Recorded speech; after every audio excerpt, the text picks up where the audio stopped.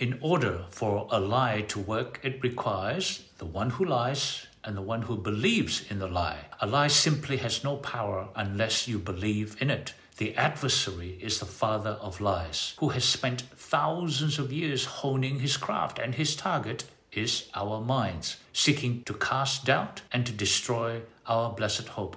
And that's why the Bible says, "For we do not wrestle against flesh and blood, but against principalities, against powers, against the rulers of the darkness of this age."